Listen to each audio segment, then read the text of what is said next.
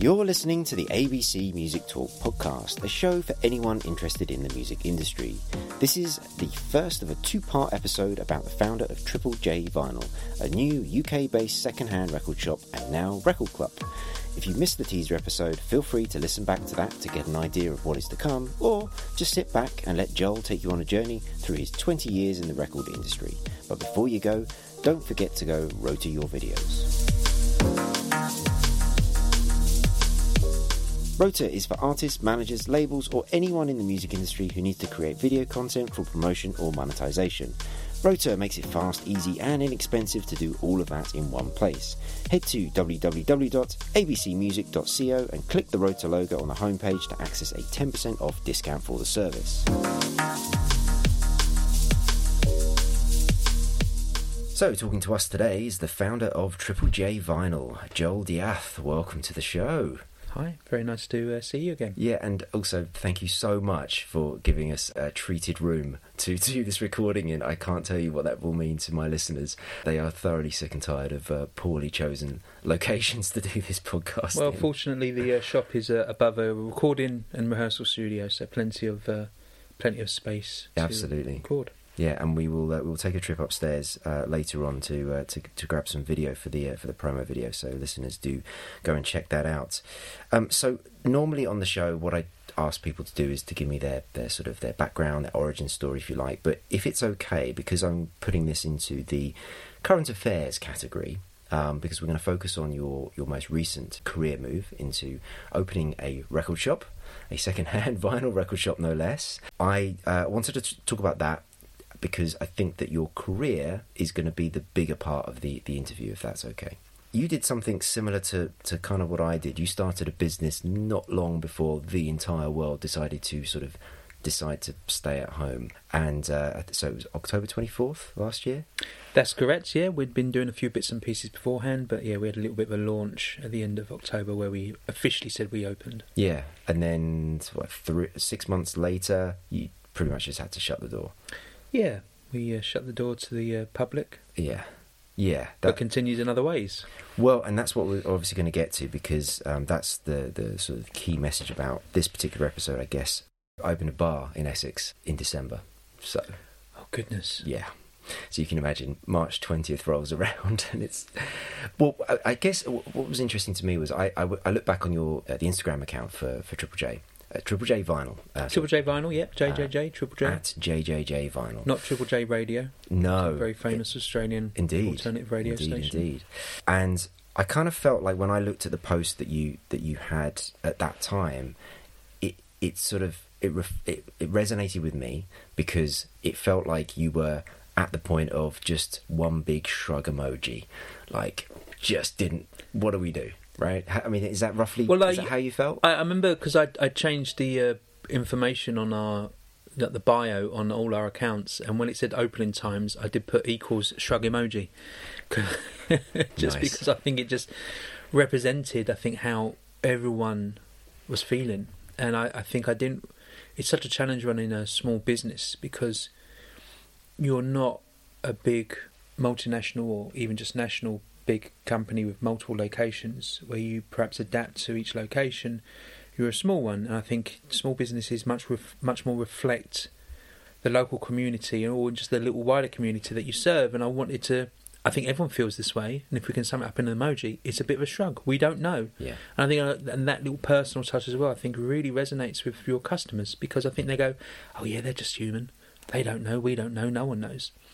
And yeah, it was an absolute time of confusion, and I felt somewhat it has continued to be a time where you feel like you're overreacting or underreacting, and it's been very difficult to find a balance in thinking, oh, I'm not worrying about this enough and I should worry too much, or I'm worrying too much, why aren't I relaxed more? And just finding that medium, I think, has been a real challenge, and I think it's why it's led to us seeing a lot of extremities in the news and people going to extremes, because we were living in extreme times beforehand, it felt, and this has just heightened that and quickened that. So you see racist people becoming more racist. Mm-hmm. You see kind people becoming kinder. So it's just there's just this quickening of emotion. And I think when we ran the business, we just wanted to capture that and just go, what's happening? We don't know.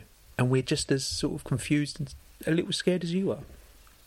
And how long did it take for you to kind of get past that initial, I guess, sort of shock, I guess, or confusion to where, you know, the initiative that you launched, which was the record club? I mean, was that already in your head? I think it's worth sort of pointing out that your shop is not on a busy high street. It is very much probably a fairly specialist outlet for people. But I mean, did you always think that you might do something like that, like a record club? No, it hadn't occurred to me. It came when there was a suggestion and a set of circumstances, and then I thought, let's just give it a go. I'm always up for trying ideas, and if they don't work, hey, it didn't work, but at least we gave it a go. And you're right, we're not on a high street, so we were not affected the way many other second-hand record shops or any other shop was affected. So because of the circumstances of where the shop is, and because, you know, we aren't restricted by some other stores, we could quickly adapt. Just like big companies find it difficult to adapt and smaller companies can so much quicker. Similarly, we were able to adapt quite quickly. And our online business was always strong. And also what was always strong was our socials and connecting with our buyers and making it feel like buying a record from us was more than just buying a second-hand record, but it was a bit of an experience. Now that sounds like really awful marketing talk, but I think it's true. You know, we've always said we are just temporary custodians for these sound vessels. We've taken it from one person. We will gloriously look at it for a little while and play for it, and then we'll find it a new home. You know, we're that's what we are. We temporarily take these records and we find new homes for them, people who want them more.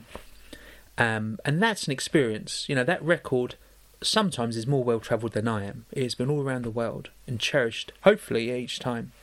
So when the lockdown happened, I wanted to capture that spirit and capture that sense of discovery as well, because people like going to record shops to discover, and try and create something that was special for people and special for us and meant the shop could survive. Yeah. And so, I mean, it's obviously a business focused on your customers as much as anything else. And so you just mentioned the strong socials, because I was curious, because a business that's only been open 6 months-ish, how much of a database did you have? I mean, how much a kind of a relationship did you have with the customers, so that you could actually go, okay, well, it's now viable for us to offer this record club? I mean, was it a very strong sort of email mailing database? We don't even have an email data. Right. I'm happy to admit that. Am I happy to admit that? No, I'm ashamed to admit that. I'm ashamed to admit that. For me, I think numbers alone have dramatically changed the music industry and changed a lot of industries, and fundamentally changed marketing. And I've been very cautious and wary of numbers. What does it mean? And I'm talking numbers from across the board, from Spotify to YouTube to Instagram to all these things. What do these numbers mean? Who are they? I'm way, way, way more focused on the genuine interaction with people as opposed to the amount of numbers we have. Because I could, if I want, just absolutely focus on trying to get more followers. But that means nothing if I'm not actually interacting with the people who are following us. And I have this like ongoing conversation with people within the music industry where I think there will come a time, I think within the next decade, perhaps a little sooner, where YouTube will do away with their numbers, Spotify will do away with their numbers. Because how will artists be able to compete when Drake is on 100 billion streams? There has been talk of that, I think. I think Instagram have begun to take away some likes. They did, yeah. The heart monitor. Heart monitor. That's not the word I wanted to use, but the heart meter. That's even worse. And I find that a fascinating thing, because once you take away the numbers, don't get me wrong, I know numbers have always existed in the music industry, because it was how many did you sell to get number one? How many, there's always been a sense of numbers, but what I've been very aware of is that how internet numbers and streaming numbers and I think they sometimes give a quite false reflection on what you see. That before you hear the song, like a video, you see the people before you hear the song, and I think that is it's an interesting new dynamic to the music industry, and I think, and I would be guilty of this myself when I was a manager and even in A&R. How many numbers do they have? And I'd pick myself up on it. This is ridiculous. Is this a good song? My job working on a record label is to literally help them get new numbers. Why am I looking at the numbers before I've even, hearing the song? So that's a very long answer to say, our social numbers are, I'm quite proud of them. But what I'm more proud of is our continual interaction with the people on Twitter, with the people... and the emails. We don't have an email database, but I am emailing people constantly about the packs, and if people message us to thank us for an order or something like that, always constantly contacting. So I want them to grow, obviously, but I want them to grow in a very, I'm going to use the word organic. How awful. But I want them to grow in a genuine way. There you go. I'm happy with the word genuine. Genuine's great. But then James and I have always said when the Vinyl Club gets to a certain point, we will probably stop taking new people because we will not be able to give as much as we are currently if it gets too much. So that was one of the things I wanted to ask you about. So can you explain the process? Because it's not, to me, a bad analogy. I apologise for this in advance. To me, your service, if you like, to your customers is something akin to the approach that Apple Music took when they onboarded a new customer into their system, which was tell us what you like, and then we will try and recommend you stuff that is related to that. Just because people might have gone through that experience. If you're comparing Triple J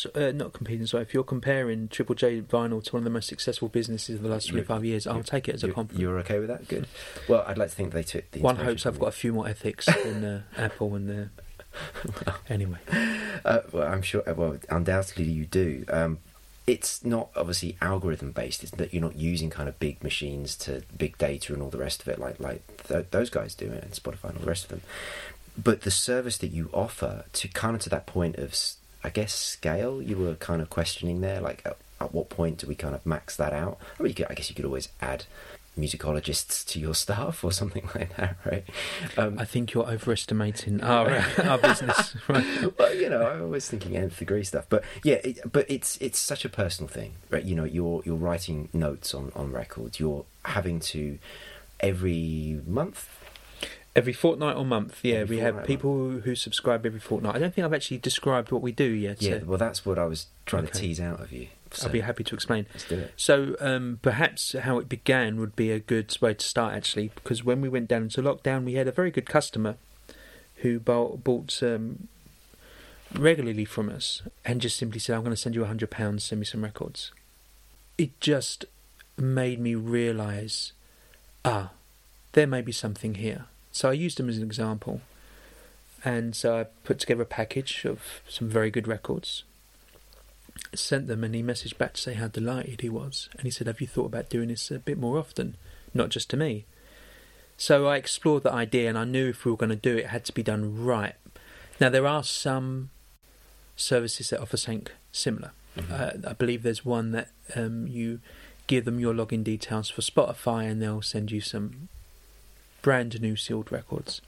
I believe there's a service up in Scotland. Well, I know they exist because they contacted us saying, can you send us 50 blues records? And I wish I had 50 blues records. But so I think there's a similar one that does something similar to us, but their website is so gorgeous, but it's all got all these buttons and it's all clicking and it's all this. And I said, if that's the moe of these vinyl clubs, ours is the half-drunk warm can of White Lightning under the park bench on a Sunday afternoon with flies. That's what we are. It's a lot more. It's a lot more rough and ready, but what we bring is passion, and I was going to say empathy, but that sounds ridiculously pompous. But just listening to people, what is it they like? They say they like this, but are they just trying to be cool? What is it we think they will really like? And someone says so much more when they say they don't like U2. They're not literally just saying, I don't like U2, the band. But I think there's so much that comes with that, Like somebody says they're a fan of U2, you've got a good idea of what they're like. They say they're not a fan of something. So it's taking all those things. So, yes, so we started, after that one-off experiment, I took a very long time to word a flyer and get the right picture and say to people, we will send you fortnightly, because it just started as fortnightly to begin with, vinyl packages for £5, £10 or £20 if you just fill out a few questions. And I spent a very long time making sure the questions weren't too many, weren't too little. We just got what we needed. And I felt we just got it just right, because immediately we had around 50 sign-ups. And then all of a sudden, the nature of our business flipped. Instead of we have stock, we need to find customers, it was we have customers, we need to find stock. And it was just absolutely fascinating for that switch. It changed the face of our business, and now it continues to grow, and we're now hovering around 80, 90. Oh, wow. The majority of them are monthly. Mm-hmm. Still a lot of fortnighters. We've had people who now have received upwards of 9 packages from us. And every fortnight I email them, and there's no subscription. There's no sense of direct debit. This all is done on every time they drew a package 5 days before. I'll email them, say, look, what did we get right? What did we get wrong? If you want to leave this, you just say, we are not going to pressure you. You don't have to reply to this email. And if you want to leave, just ignore the PayPal request. And then I'll simply send a PayPal request. And then I'll just check who's paid on our PayPal, and then I'll put together a package. And sometimes they update their, I fancy a bit of reggae this fortnight. I've had enough of Madonna. Can we have a little bit more of this, a little bit more of that? And a combination of our email correspondence and the original questionnaire they filled out, we'll put together a package of records. And often, it will really much depend on what's in the store. It will depend what kind of... Because as you've seen upstairs, we're not the biggest store. But I feel we have enough love of music and understanding of music, and enough stock. We have literally enough stock, and and enough, hopefully, intrigue. And sometimes I've called people, hey, do you know what? I'm really struggling with your package this month. Help me. Just give me some insights. And then the whole new experience, which is then them receiving their packages, them tweeting about them, and then the interaction. And some of the responses have been so heartening, people saying this has been the highlight of the lockdown, because it's been horrible, but I know every fortnight I've got a new package of records, more often than not by artists I've never heard of, and I've now discovered some gems. And it's been really it's been a real enjoyable, enlightening process, and one where now, as we're beginning to end the lockdown, I'm thinking, how can we evolve? What can we do? And it may mean that we just leave it. But there's part of me also thinks, how can we capitalise on this? Yeah. But there's another part of me goes, well, no, it worked for a moment, just leave it be. But then I'm always trying to find an angle, and we'll see. You've kind of answered a question that I had. In fact, you have. I was curious about if you're working in, say, big tech. One of the things that you'll be focused on is churn. You know, the worry about a customer trying something and then churning out of the business. And it sounds like you're addressing that, which is a highly risky business strategy. You're making choices of what people are going to go on and listen to, and you're charging them for that. That could go wrong on a fairly regular basis, I guess, given the sort of limited information that you have about. But you've obviously decided that the part of the process isn't just to just push things out the door. It's to be very, very careful about that customer relationship and treat it as a direct relationship, in the same way as somebody might be in the shop and you're face to face having that conversation with, what do you like, what do you not like, hey, do you want to listen to this? And it sounds like you've somehow managed to convert that into a sort of an online business, which is, I think, fascinating. But I think that's worked because we always worked very hard on the socials. So people had a sense of what our personalities were like, what our tastes were like, what we what we were about. Although digitally, I think people knew, I got sent a dud. I already have this. I hate this band. Mm-hmm. They could message, and they know that they'd get a full refund. But we've not had to refund anyone yet. We've had some people leave. Mm-hmm. Can't afford it this month. Sure. I didn't quite get that record. I don't think this is for me. Mm-hmm. I sent someone, a good copy of Paul McCartney 2, which I think's a good record, not McCartney's best, and he goes, "You're not to know this, but I absolutely hate McCartney." I was like, okay. He goes, and I think this is not right for me. And I was like, well, of course. Yeah. We've had way more success and people coming back and back and back. And I think the notes, so it's the combination, I think, of the notes that we write for everyone. This is why we chose this. Mm-hmm. I've never written so much in my life. This is why we chose this. And I'll say, if this ain't for you, you just say. Yeah. This ain't for you. And sometimes we'll send the package will just be like this beautifully sought after 7-inch single, and then some, less sought after album. But sometimes it'll be the album, and then just some sort of. It's just about, okay, I think this person has some really good albums before. Let's find that 12-inch that they've perhaps been sought after. And far too often we overprice the packages. We underprice the packages, as in we give too much value in the packages. Mm-hmm. But look, times are tough. Yeah. Times are super tough, and I'd rather someone get overexcited about a record that was worth £25 than a record that was £20. And so we always try and find little incentives about people. If we have a really good month in the things that we kind of get in that month and the records that we've bought, then I feel quite keen to share that good fortune. Yeah. And so staying with that inventory aspect of it, alluded to the fact that it's not the biggest shop in the world. It's a decent size, but I mean it's a highly curated, because I've been here before, I've had a look through. It's a highly curated selection of records. How do you, like, do you is that a struggle? Because they're second-hand records, so you've got to get them from somewhere else, as you said at the very beginning.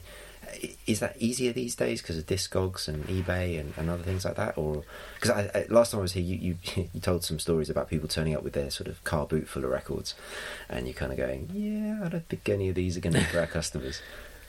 Because we're quite limited with size, we have to be careful about what we stock. We don't have that facility to have thousands and thousands of £1, £2, £3, £4 records.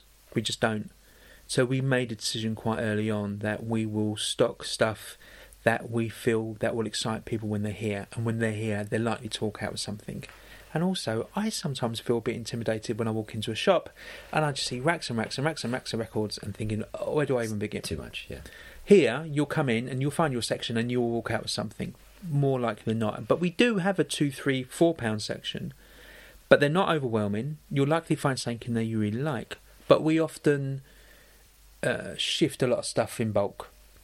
We always list, we will sell on in other means, because we would just rather the space be very selective, and people know they come here, they're not overwhelmed, they're going to walk out with something. I think that's important. I mean, we have curated a shop that is the sort of shop that we would want to visit, and that I think that really shows, and so it should. But of course, this isn't just me who does the club and does the shop. There's also James who I started this with as well, who's one of the other J's. Who's the other J's in JJJ? He so it's we made those decisions, and they were important decisions. What would we do if we had a bigger space? Perhaps we would, have some more sections. But there's also just the time it takes to get the records, grade the records, price the records, list them on Discogs. And look, I'm a big fan of Discogs. Big fan of Discogs. It has been a great way of us shifting a lot of records. But it's always about other avenues. And what we've always talked about is like, how can we get our beautiful records to people? How can we be this temporary custodian, this sound vessel? And we always talked about, well, it's the shop, it's online. And then we were talking about markets, and we had our first market due the week after lockdown, so that got cancelled. And then we created the additional market, which is a difficult one, and one that we've been able to maintain since. But we're quite keen that once we're a little bit more comfortable with doing markets, to explore that avenue again, because that's another route to market. And obviously, the more we're selling, the more we can buy, and the more we're buying, the more opportunities we have for finding the big records that don't sell immediately, but will sit there and will eventually sell for a good amount of money, which is what we're after. Yeah, absolutely. If we don't nick them ourselves. Well, I was going to say, I mean, is the shop really just a collection of records you didn't want yourself? No, there's a lot of records upstairs I do want, right. But there just comes a point where you kind of go, how much do I really want this? But yeah, we've both, James and I have very different tastes, which is really handy. That is handy. So I'm a lot more obscure. I love my, which I've more recently coined, church burning metal. So I grew up like a proper metalhead, long hair, goth, and I love bands with spiky logos. Well, so actually, this is my next question, because this ability to choose records for other people and have that sort of encyclopedic knowledge of music, musical tastes, and how things are connected, artists, sounds, genres, all the rest of it. Tell us about your upbringing. How did you grow up in a house full of music? Yeah, so my dad had an enormous vinyl collection, and I had two elder brothers who both had a love of music and also they both had different tastes in music. So there was lots of music coming from different parts of the house. My dad was a huge fan of the Beatles, Buddy Holly, Pink Floyd, a bit of Sabbath, loved Zeppelin. My oldest brother was a grunge kid, so Pearl Jam, Nirvana, Stone Temple Pilots. My other brother introduced me to bands like Jellyfish, which is one of my favourite bands in the world. He played in the band as well. So there was all this sound in my house, all this really fun, incredible sounds from every different room.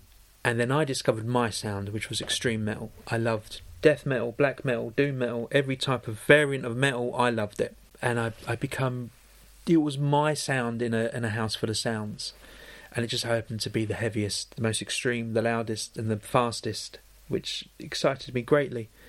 But also what I loved about that is, more often than not, the bands were so small that if you wrote them a letter, they'd usually write back. And so I had this writing letters every week to all these bands, mostly in Norway and Sweden and Finland and Germany, and they'd send me tapes and we'd tape exchange. And it's a huge scene. It's a scene which has been somewhat, well, I always kind of thought the internet and Vice magazine ruined that musical genre because it was so specialist. And then once the internet happened and you realised that they were usually just sort of spotty teenagers like yourself, you realised that, they weren't these sort of evil, incarnated, screaming monsters. They were, probably at their parents' on a Sunday afternoon for lunch, and then Vice magazine would obsess over this subject. And anyway, but that's by the by. So this led to an absolute passion of music, but not just my genre, but the genres which were embraced in my house, and that led to a career in the music industry, which lasted 20 years, although I still do a little bit now, where I would just be interested in, I found myself to be a sponge and just wanted to absorb every type of music. And I feel a big part of that was discovering the second-hand record shops in Soho.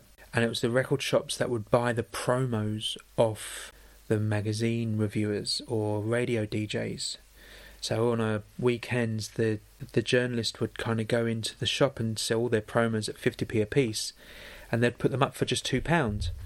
So I would just go in there and buy all these record CDs, promo CDs, just because of the way they looked or because of what label it was on. But I accumulated many, many, many thousands of CDs of all genres, because there was no Spotify, obviously there was no YouTube. This was the 90s, so I just very quickly accumulated quite an encyclopedic knowledge of music, which I then threw into my passion in the music industry and working in A&R and working in management and working as a marketing manager, which we'll get to.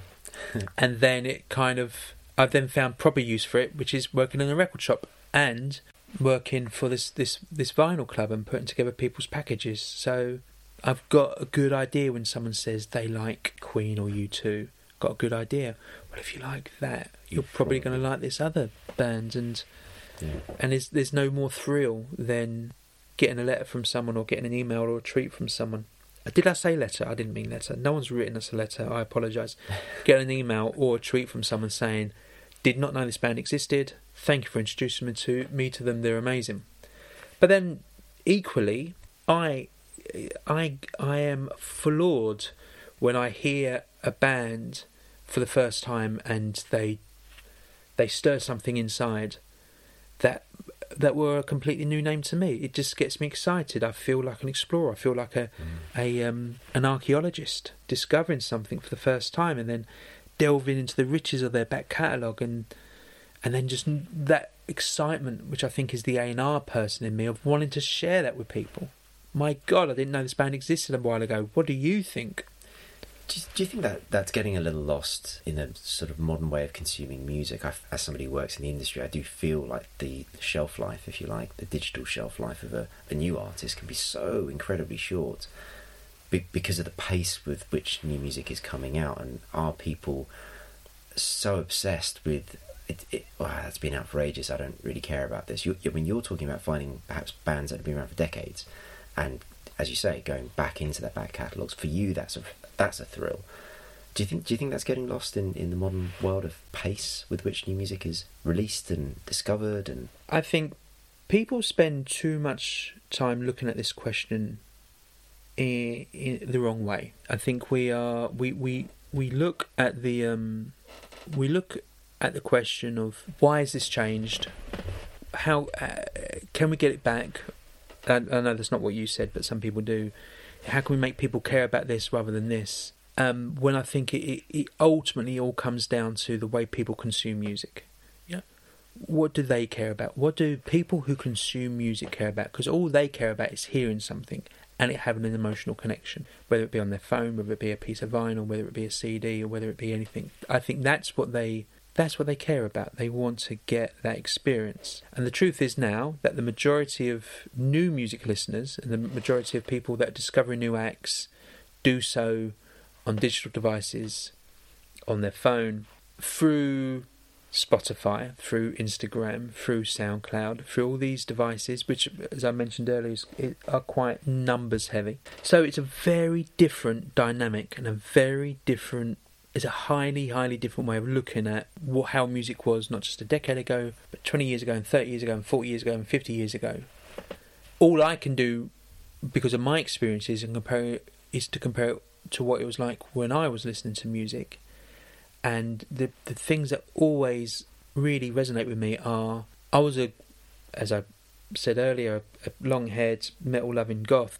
So I bought, before I discovered these shops that would sell promo CDs, bands that I knew I would like or looked like how I looked, because that's what I knew. I wasn't going to waste my money on something I didn't know.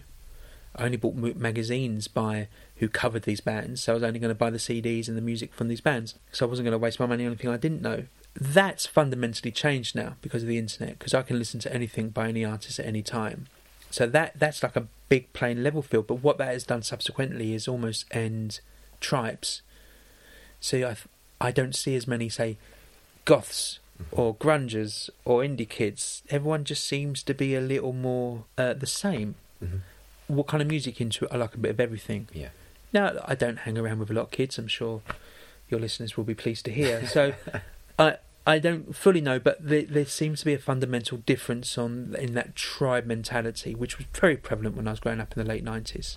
Very prevalent. So when you have that lack of loyalty to a certain type of music, or that lack of, I can't afford anything else, why am I going to listen to anything else? I can only afford one gig to get a month, why am I going to go see a band I can't afford? I'm going to go see the one I can. When all those things kind of change and you have more free gigs or YouTube, so, when we were younger, you only really ever got to see a band live or VHS tape. And now you can see every performance ever online. So it just makes everything a little bit more accessible. But what comes with that convenience is a lack of, I think, loyalty, a lack of brand identity. But it's an awful modern term, but more of a tribalism. And that poses a new challenge for artists trying to break, because artists could rely on those tribes to break. New band, get featured in the magazine, you know who your readers are, they like this thing, and then they can break through those ranks.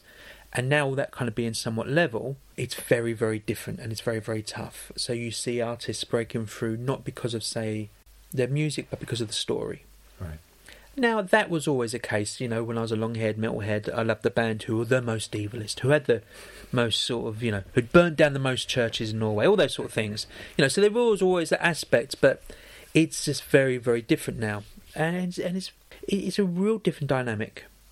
I don't know if it's the old grumpy man in me talking, but I feel less emphasis on the music, less emphasis on the story, the vehicle of music to tell a story.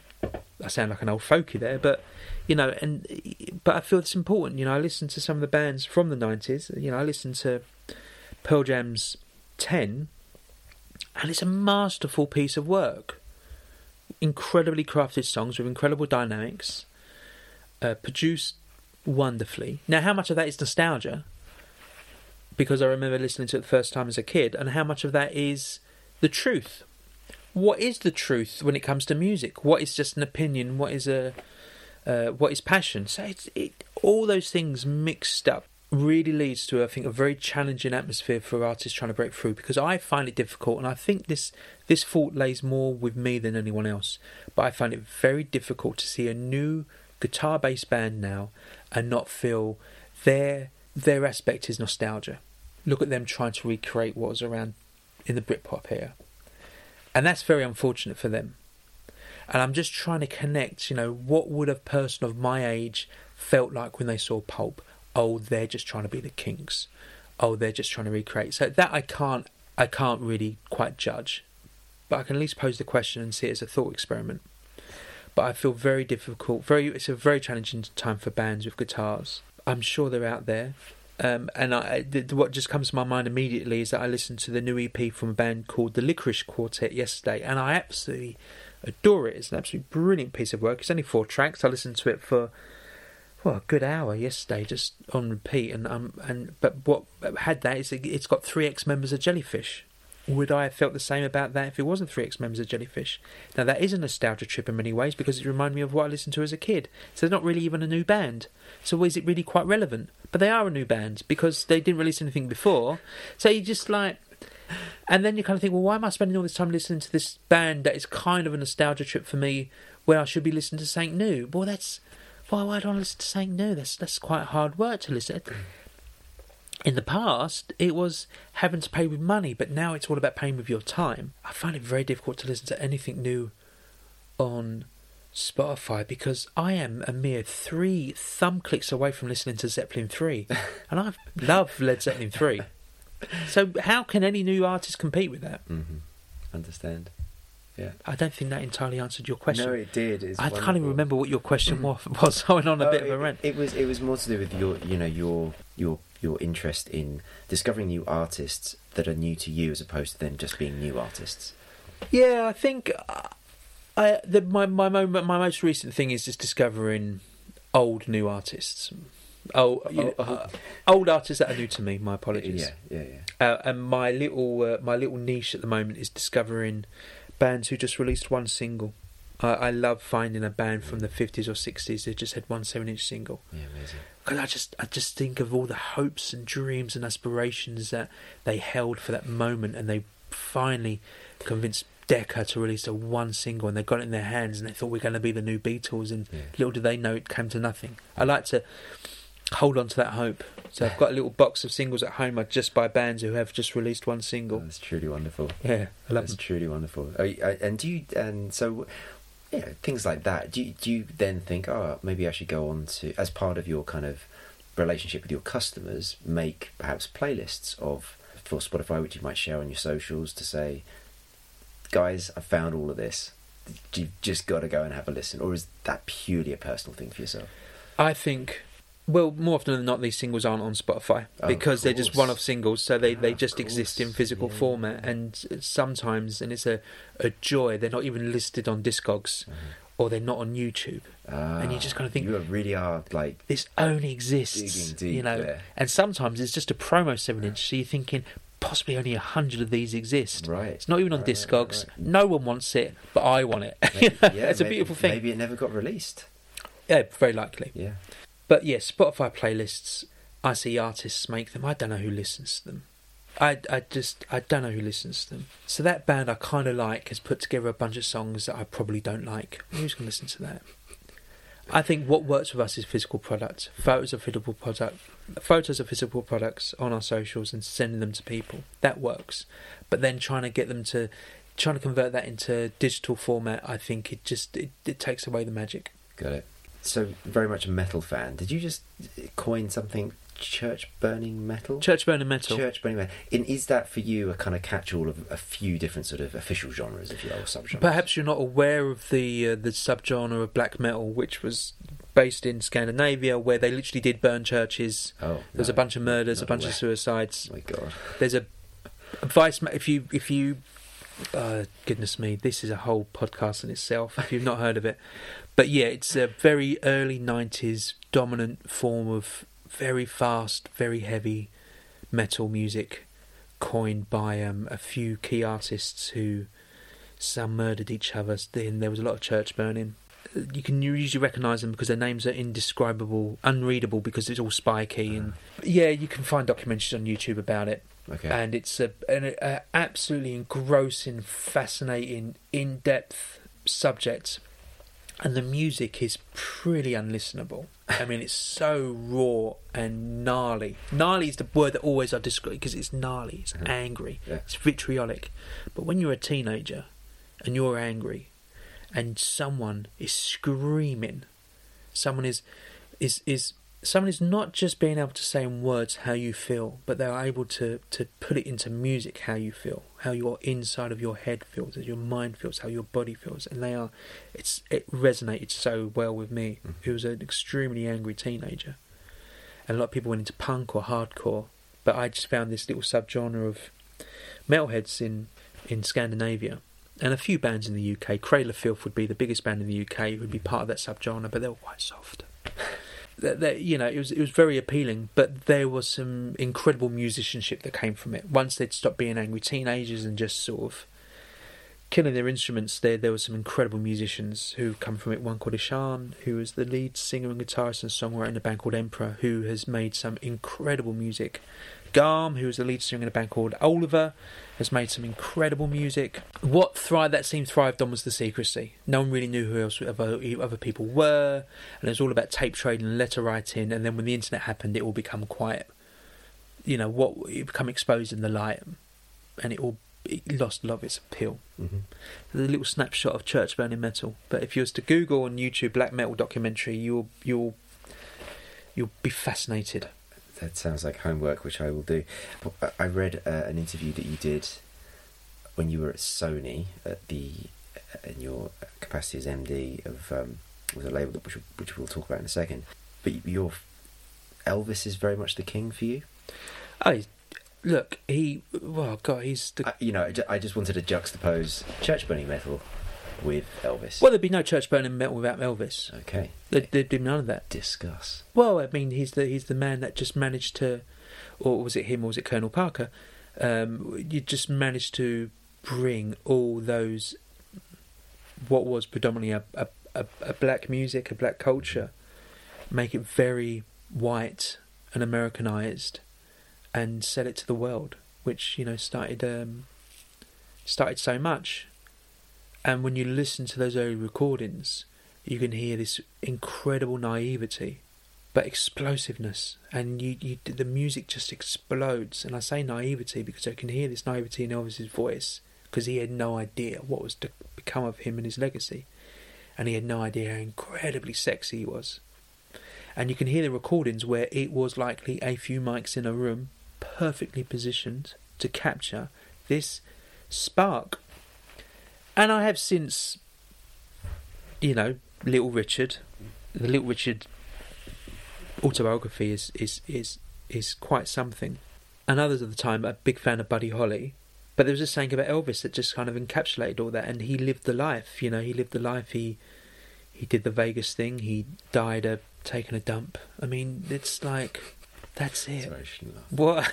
What? I shouldn't laugh at that. That's the way you said it. Well, I didn't know if I could swear on your podcast, but... Well, I'll turn the explicit flag on. Go ahead.